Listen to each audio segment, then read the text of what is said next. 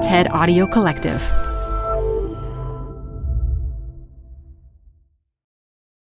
Hi, I'm Debbie Millman. Canva is great for designing visual content for work, no matter what industry or department you work in. Nail your next presentation with Canva Presentations. Start with a professionally designed template and use it as a springboard for your design. It's a serious time saver. Time to present but can't be there in person? Enter Canva Talking Presentations. Record yourself presenting and add your talking head to your slides so your audience can watch your perfected presentation anywhere, anytime. Start designing today at canva.com. Designed for work. This episode is brought to you by Progressive Insurance. What if comparing car insurance rates was as easy as putting on your favorite podcast? With Progressive, it is. Just visit the Progressive website to quote with all the coverages you want. You'll see Progressive's direct rate, then their tool will provide options from other companies so you can compare. All you need to do is choose the rate and coverage you like. Quote today at Progressive.com to join the over 28 million drivers who trust Progressive. Progressive Casualty Insurance Company and Affiliates. Comparison rates not available in all states or situations. Prices vary based on how you buy. A new season of Design Matters begins next week. In the meantime, we're replaying some interviews from several years back. This one was recorded in 2010. This is Design Matters with Debbie Millman from DesignObserver.com. On this program, Debbie Millman talks with James Victori about his apprenticeship in graphic design, about the role of opinion in his work, and about his suspicions of surface beauty and polish. I'm trying to get to a place that is even more clumsy, less finished, less perfect. Here's Debbie Millman. James Victori, Inc. is an independent design studio hell-bent on world domination. This is the very first thing you read when you Google James Victori. And there you have this artist and designer in a nutshell. Playful, hyperbolic, humorous, fierce, and maybe even a little ruthless. Whether it's a skull sticking out a patriotic tongue, or the words "use a condom" scrawled over the silhouette of mating rabbits, Victori pushes his ideas into the public arena with moral fearlessness and visual force.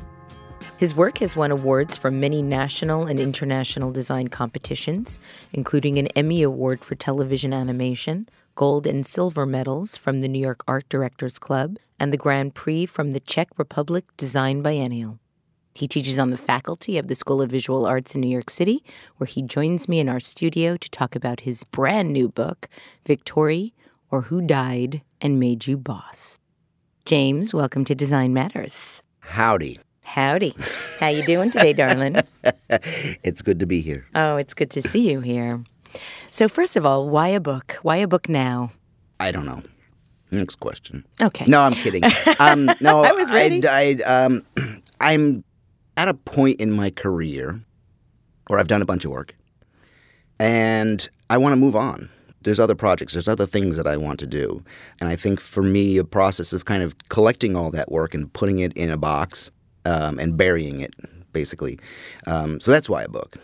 But you're actually doing the opposite of burying it. You're actually presenting it. You're actually putting it out there. You're exposing it to everyone as opposed to putting it in a dark place where no one can see it. You're right. You got me. Okay, cool.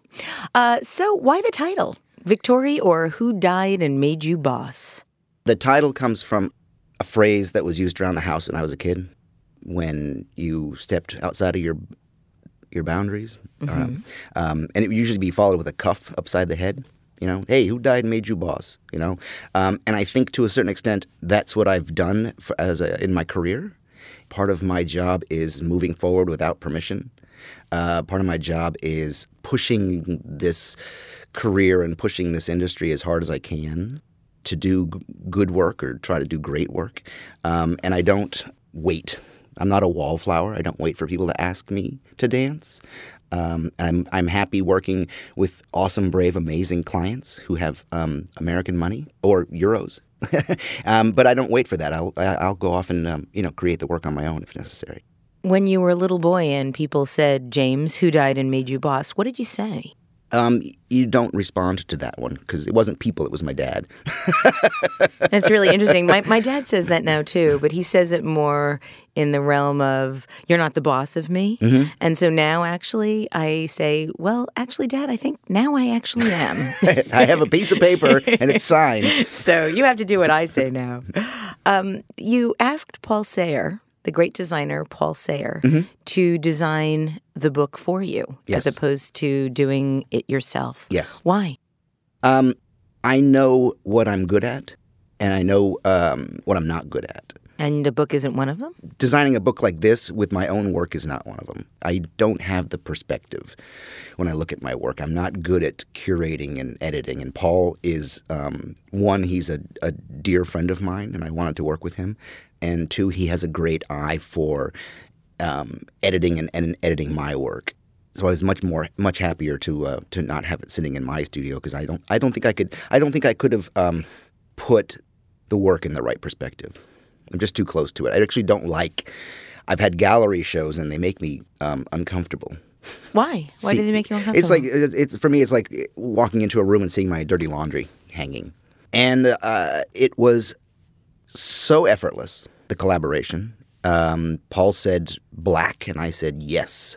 He said sideways. I said yes. He said Helvetica. I said yes. Anything you said no to? No, I don't think there was anything that we did that we disagreed on. The one thing that I was a little hesitant about was putting in ugly work. Paul wanted there were some pieces in there, and even in the writing I mentioned, these are not beautiful things because that's not a big concern of mine making beautiful all the time. But he made suggestions of some pieces to put in there because they were. The story was interesting. Well, are you talking about the work at the very beginning of the book that really shows how you became the visual artist that you are now? Or are you talking about work for clients or projects that are further along in the trajectory of the book? There are pieces in there that on the outset they weren't supposed to be beautiful. And they're not things that I would put into a gallery show. Say, for example, there's the piece about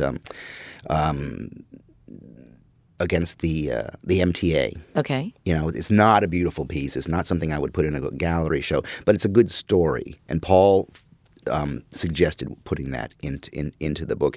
The early stuff, yes, the book jackets, some of the early book jackets, and the way I see it now is when I look at the early stuff, I can see some young dude working so hard. It's so great, picking though. typefaces and trying to work with color, and it was amazing. They're so earnest, James. The early work that you included in this book is, I think, so important to your story. One of the remarkable things about the book is how compelling it is as a narrative. It's not simply a monograph of your greatest hits with a little bit of early work sprinkled in at the beginning to ground the reader.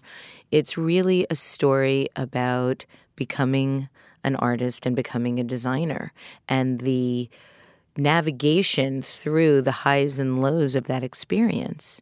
And what I found so remarkable throughout the book was your adherence to a certain center, a sort of moral center that, and moral is probably the wrong word because it feels somehow judgmental, but just sort of the sincerity of what you believe your purpose is as an artist.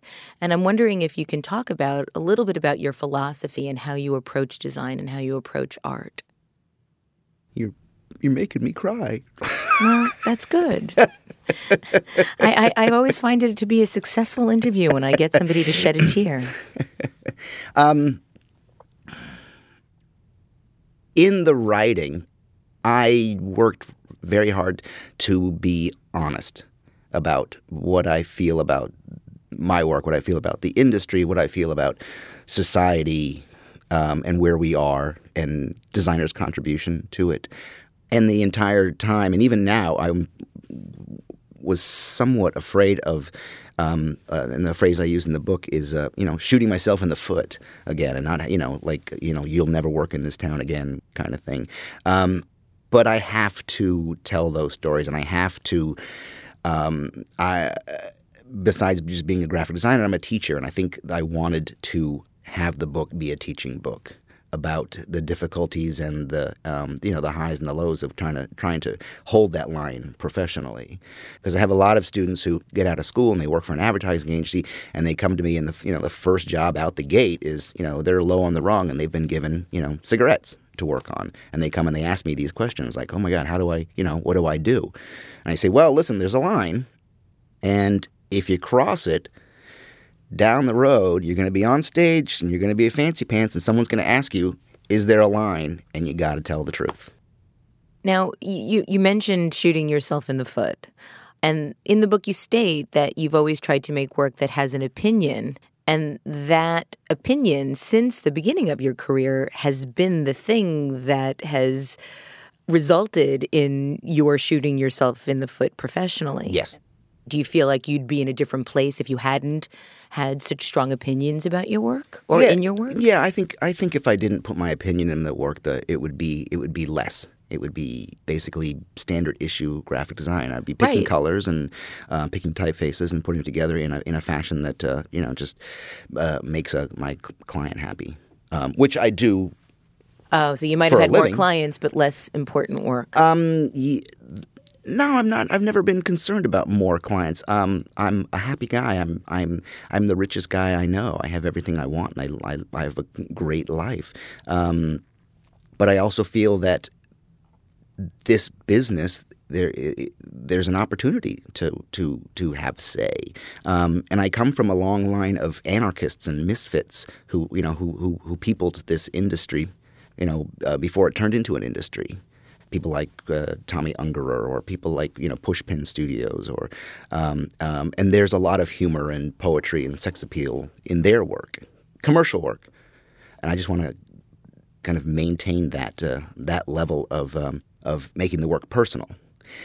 There's this idea that I talk about in teaching, and I try to talk about in the book as well, which is in the particular lies the universal. And I think if I put my own story, my own feelings, my own sense of humor or sex appeal in the work, I think it speaks more to a broader audience, in lieu of what generally happens in advertising, which is if you make it as generic as possible, that it speaks to a broader audience, but it means less. So I'd much rather kind of take a chance, reach fewer people, but reach them in a more meaningful way. One of your inspirations was Paul Bacon, and you stated that you learned about cars and auto racing and wine and how to tell a joke so dirty it would singe your eyebrows off. In other words, he taught you everything you needed to know as a designer. How did he do that? For a number of years, I was basically just an apprentice in Paul's studio, and I swept the floor, and I took out the garbage, and I stood over his shoulder and watched him work. How did you get the apprenticeship? Paul was an instructor of mine at the School of Visual Arts. He gave me a D. I wasn't a good student, but I dropped out of school, and I knew I wanted to be in this business. I knew what I wanted to do. So I went to his studio and I asked for I called it an apprenticeship because I didn't know there were internships. I didn't know what that word was. And he thought for a second. He said, well, no one ever asked. Sure. So I just started hanging around the studio, watching him work. Why did you pick Paul Bacon? I mean, he gave you the D in the class, and yet you showed up on his doorstep and asked if you could apprentice. I had to be around this guy. He was just so interesting and so charming. He was in his middle 60s at the time, and he had this tiny little studio, and it just had an energy to it. It was just a marvelous place to be, and I call him my other father. He was a huge influence on me. He still is. He's an amazing guy. He was so well-rounded and so well-read. He can speak intelligently about any subject. He can still tell the most raucous jokes, and he's a jazz musician. He's just an interesting cat, and the kind of person I'd like to, you'd want to sit next to at a dinner party. And all of his interests inspired him and made him a better artist. He could paint, he could draw typefaces, he could take beautiful photographs. I mean, he was a real craftsman, a real artist. And the more interests you have, the more cultured and cultivated and well-read, and it all informs the work. Everything makes it better. Now, you said that when you were working for him or when you were apprenticing for him that you were absolutely sure you wanted to be in the field of graphic design, but you ended up dropping out of SVA after one of your instructors told you that you should consider becoming a ski instructor or a CPA. Is that an urban myth or is that true? No, it's totally true. It's totally true. So now what I do in school is I try to be the instructor that I needed. I try to be the guy who lights fires, literally, in the classroom. My job is to impress upon students how awesome and what a privilege it is to work in this industry and how they should take it seriously. I love what I do for a living, and I want to feel like more people do. I want to see it out in the streets when a truck goes by and there's an ad on the side. And what do you attribute to your sticking with it after your professor told you to become an accountant? Oh, he was a boob. I was a lousy student, and I knew it. It was a bad time for me to be in school. I was 20, I think, 21. I was hardly even a person at that age. Yeah, and I was I was living in New York. I had a day job. I was making $5 an hour, which to me was just a whole bucket of money. Oh yeah, I was making $6, James. I felt rich at the time. Yeah, it was awesome to live in New York. $300 a week. Have an apartment by myself, way out in the hinterlands. But New York was exciting at 21 years old with $5 in your pocket. And so when you dropped out of school, is that when you went to apprentice for Paul? Yes. And then immediately. Immediately. I think I just hopped on the bus right out of school and went straight up to, he had a small studio on the 11th floor of Carnegie Hall. So it was a great place to be. And, I coming to New York, I moved to New York when I was 19 with $300 in my pocket, to go to school. And I basically paid my way through school. And I knew what I wanted to do. I had a plan. I had a 15-year plan. I knew where I was going to be by the time I was 35 years old.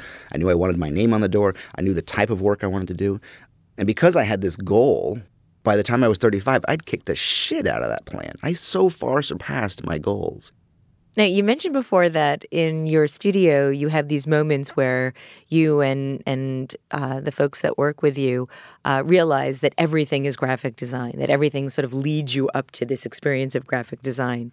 But one of the things that I found so interesting is that you state in your book that it's not a book about graphic design. Yeah. So what is it about? Well, I wanted to do a monograph. I wanted to take all this work and collect it up and put it in a box and be done with it and move on.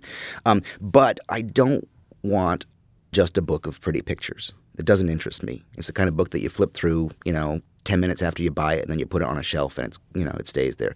I wanted to write a book. It's a book that would be interesting for someone to read, a book that tells a story. Or, the stories, the work that's included in the book, they're chosen because there are particular stories about it, about the pieces. How do you find your clients? I make cold calls. You do? Oh, hell and yeah. James Victore could call you one day and say, hey, got any work? He couldn't call me. Well, I don't know how that would work. If I had 2 cell phones, I could do that. I could try that sometime. That'd be a good way to practice. I'll call myself. Oh, no, in practice I did. When I was starting in this business, I used to practice on the phone. I used to practice picking up and dialing and saying, hi, this is James Victore. No. Hello, this is... No. I would literally practice my hello, I'm looking for work on the phone. It was crazy. Can you pretend that you're calling someone to ask if they have any work that you could do? How would you do that? Can you do it right now? I'd send an email. No, you said you call, so pretend. Ring, ring, ring, ring. Hello. No, it's still fear-based. It's still riddled with fear. But no, we totally cold call. There's a guy who we've been in touch with for, I think it's 3 years, and we haven't really done a job for him yet. His name is Troy Lee. He's out in Corona, California. He's in the racing industry, and it's we are close friends now because I've called so many times. We send him stuff, we send him gifts, we think of them fondly.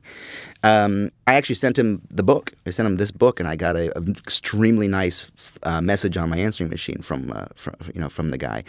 But no, I'm not afraid of, contacting people. It's so interesting because so many designers just wait for the phone to ring, and their career tends to be more haphazard because of that. Yeah. No, yours is very deliberate. Yeah, no, it's but we don't just do carpet bombing. We're very specific. There's only a few people on the planet, that we want to work for, and if other people come to us, then awesome. I just had a meeting last night with the CDC, the Center for Disease Control, to start a new project. That is a perfect client for me. Public awareness. Using graphic design as this perfect communication tool. We'd love to do a ton of work for them. Now, you talk about some of your clients as comrades. Mm-hmm. Why is that? Because we don't want clients. A lot of times, like in the advertising industry, a lot of advertisers call us, and we're like, oh my God, we'd love to work for such and such brand.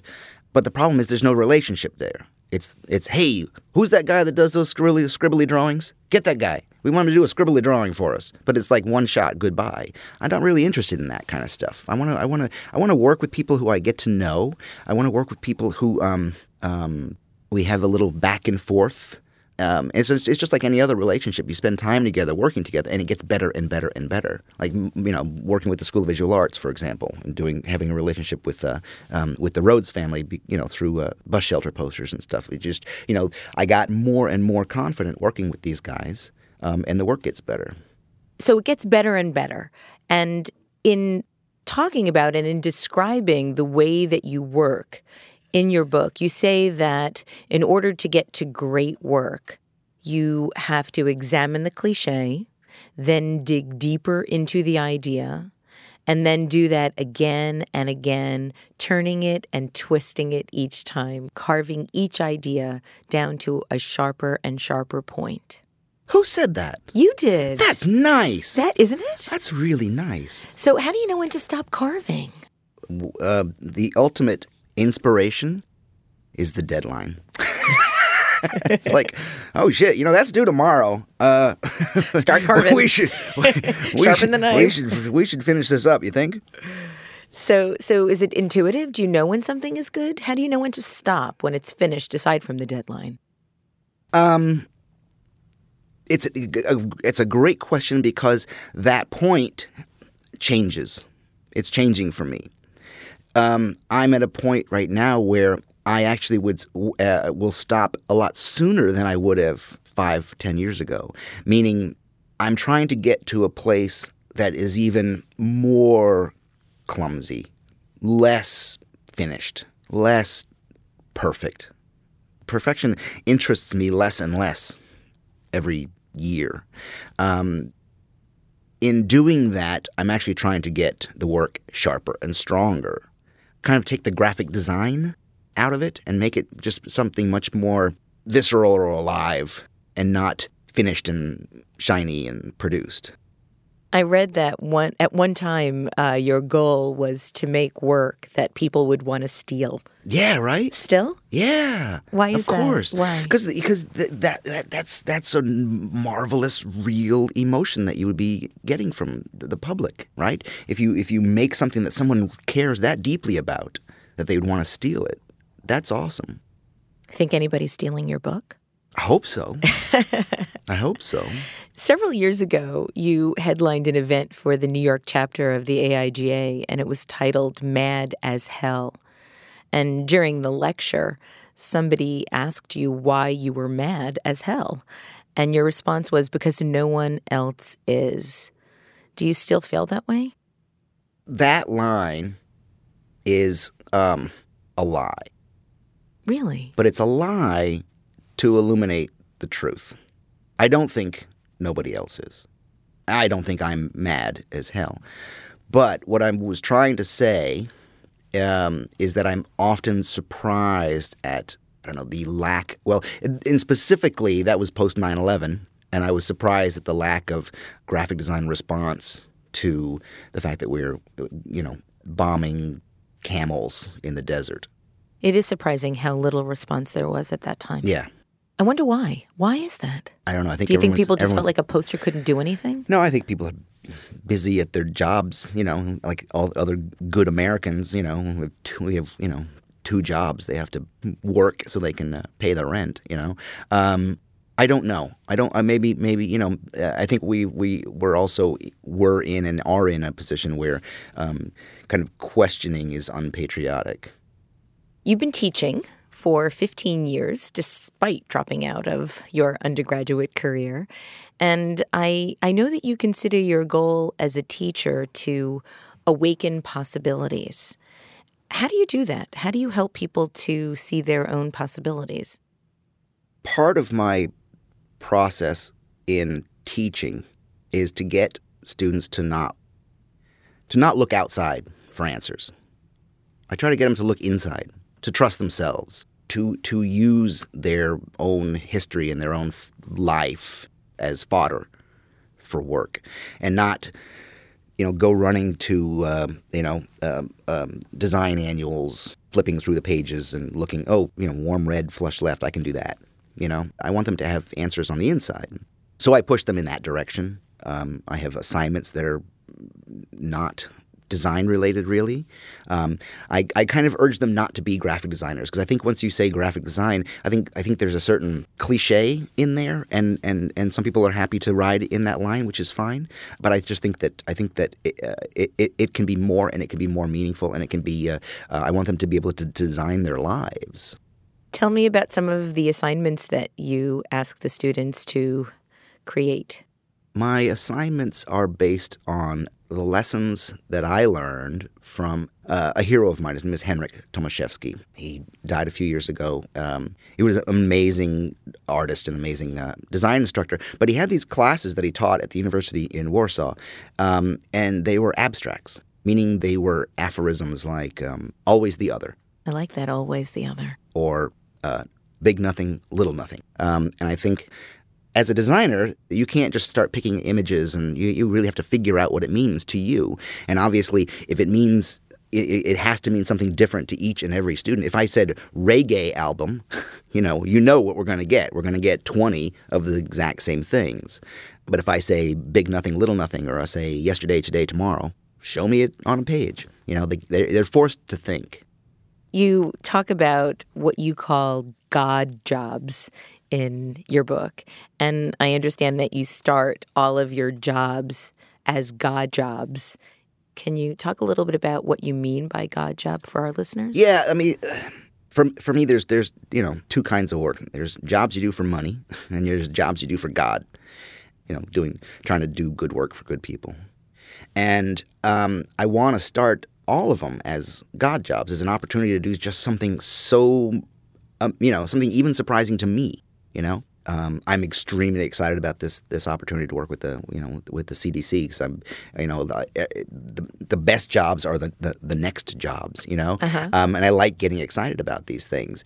And I've been really lucky in that I've had the opportunity to work with amazing clients. But if it's a relationship like this, and it starts to be painful, if the client kind of starts being wishy-washy, if it doesn't, if there are some things that start, not working out, and it can't be a God job, it turns into a money job, and we get it, we'll get it done. And you say, hey, that was nice, that was a pretty good job we did together. Why don't we, and then it's kind of like, call me. It's kind of like the kind of clumsy relationship thing, like, hey, I had a good time. It seemed like you had a good time. Why don't you call me?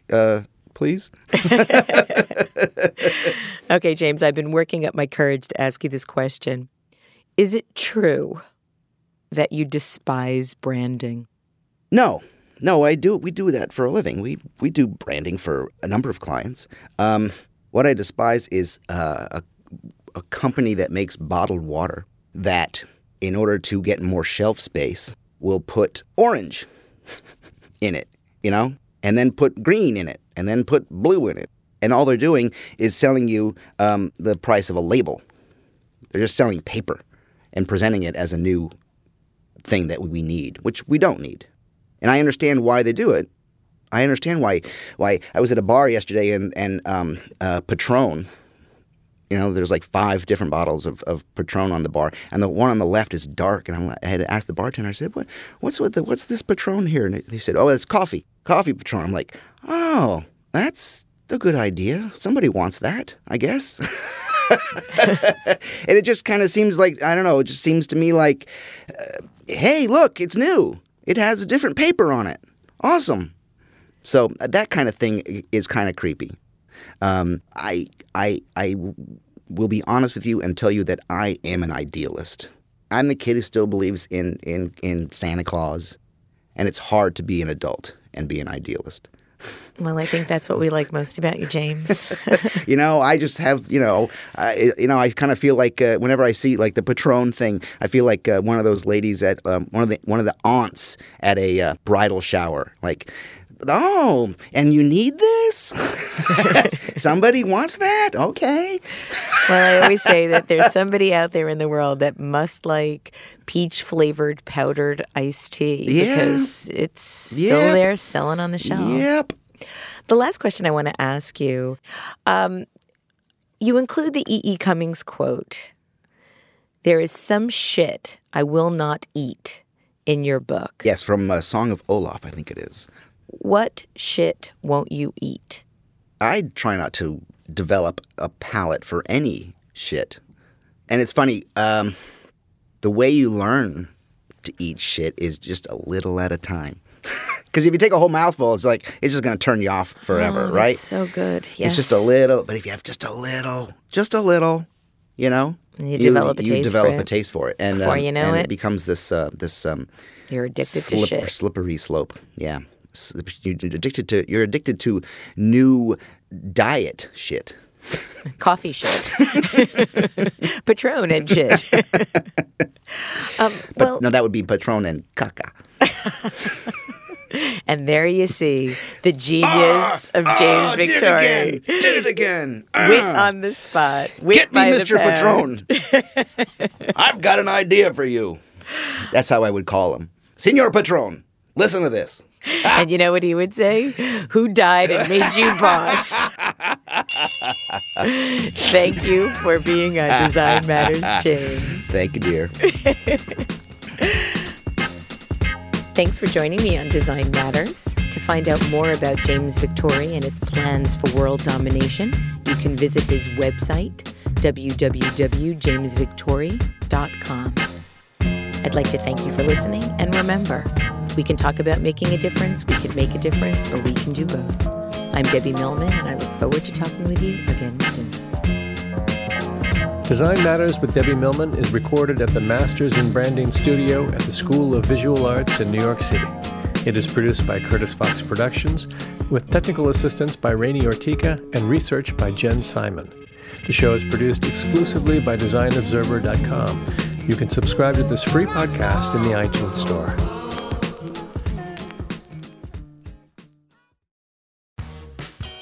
You're growing a business, and you can't afford to slow down. If anything, you could probably use a few more hours in the day. That's why the most successful growing businesses are working together in Slack. Slack is where work happens, with all your people, data, and information in one AI-powered place.